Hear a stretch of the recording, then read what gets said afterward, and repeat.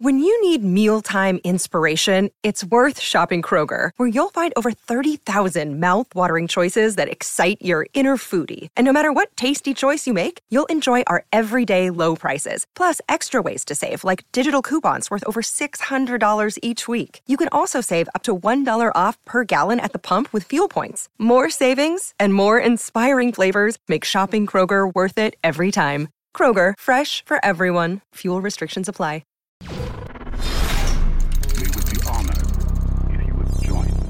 As the new Star Wars canon has been coming out, we've been seeing a lot more things come back to canon that existed in Legends and a lot of things that are new, particularly when it comes to Force powers, which are some of my favorite things to cover. So I thought it'd be cool to talk about these Force powers and how they now exist in canon. Today's Force power is from the books Dooku, Jedi Lost, Master and Apprentice, Star Wars Rebels, and Episode 2, Attack of the Clones. It's the Force power of animal kinship, or beast control, as some Jedi and Sith would call it. We first saw this power in Episode 2 when Anakin calms and bonds with the Reek during the arena fight on Geonosis. He's able to ride the animal like a tamed horse, going wherever he wants. It's important to note that animal kinship was used with non-sentient beings, so it's different than Obi-Wan Kenobi using mind control powers against the Stormtroopers in Episode 4, or Qui-Gon influencing Boss Nass in Episode 1. In Dooku Jedi Lost, Master Lin Costana trained Dooku how to do animal kinship with a convor, an owl-like creature. Others call this beast control, she said to Dooku. They are mistaken.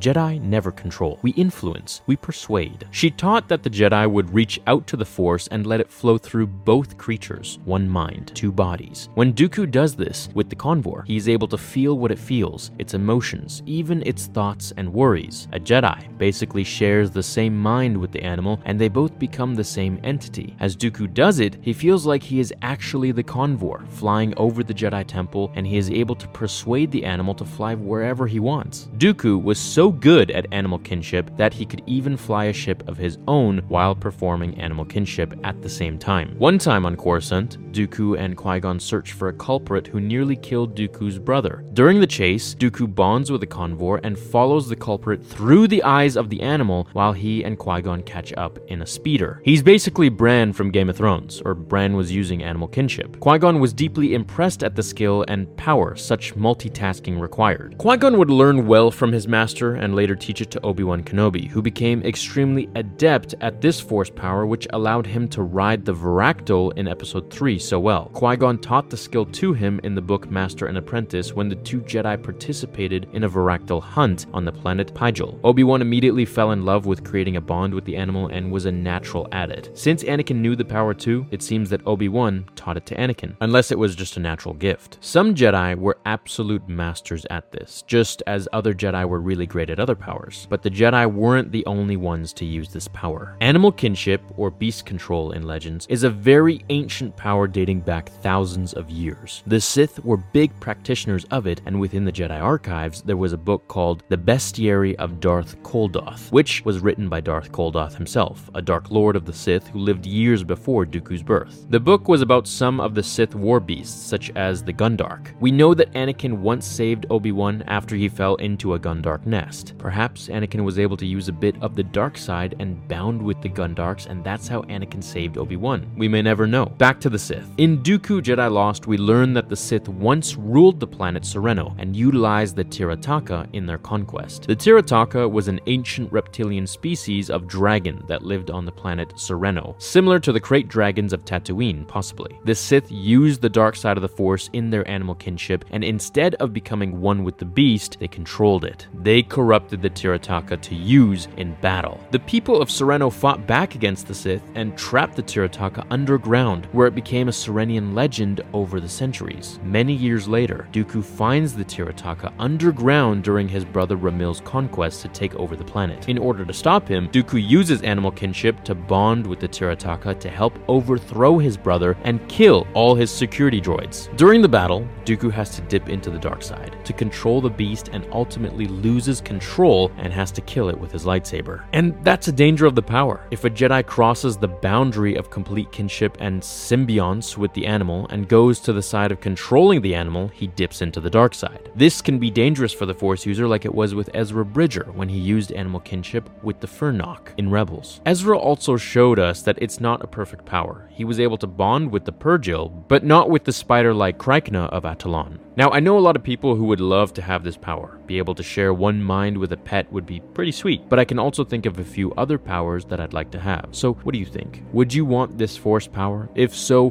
what animal would you want to bond with? Let me know in the comments below. Stay tuned for more videos about canon Force powers, and I hope you all had an awesome day. Hit like on this video if you enjoyed it, and I'll see you in the next one. Until then, remember, the Force will be with you, always.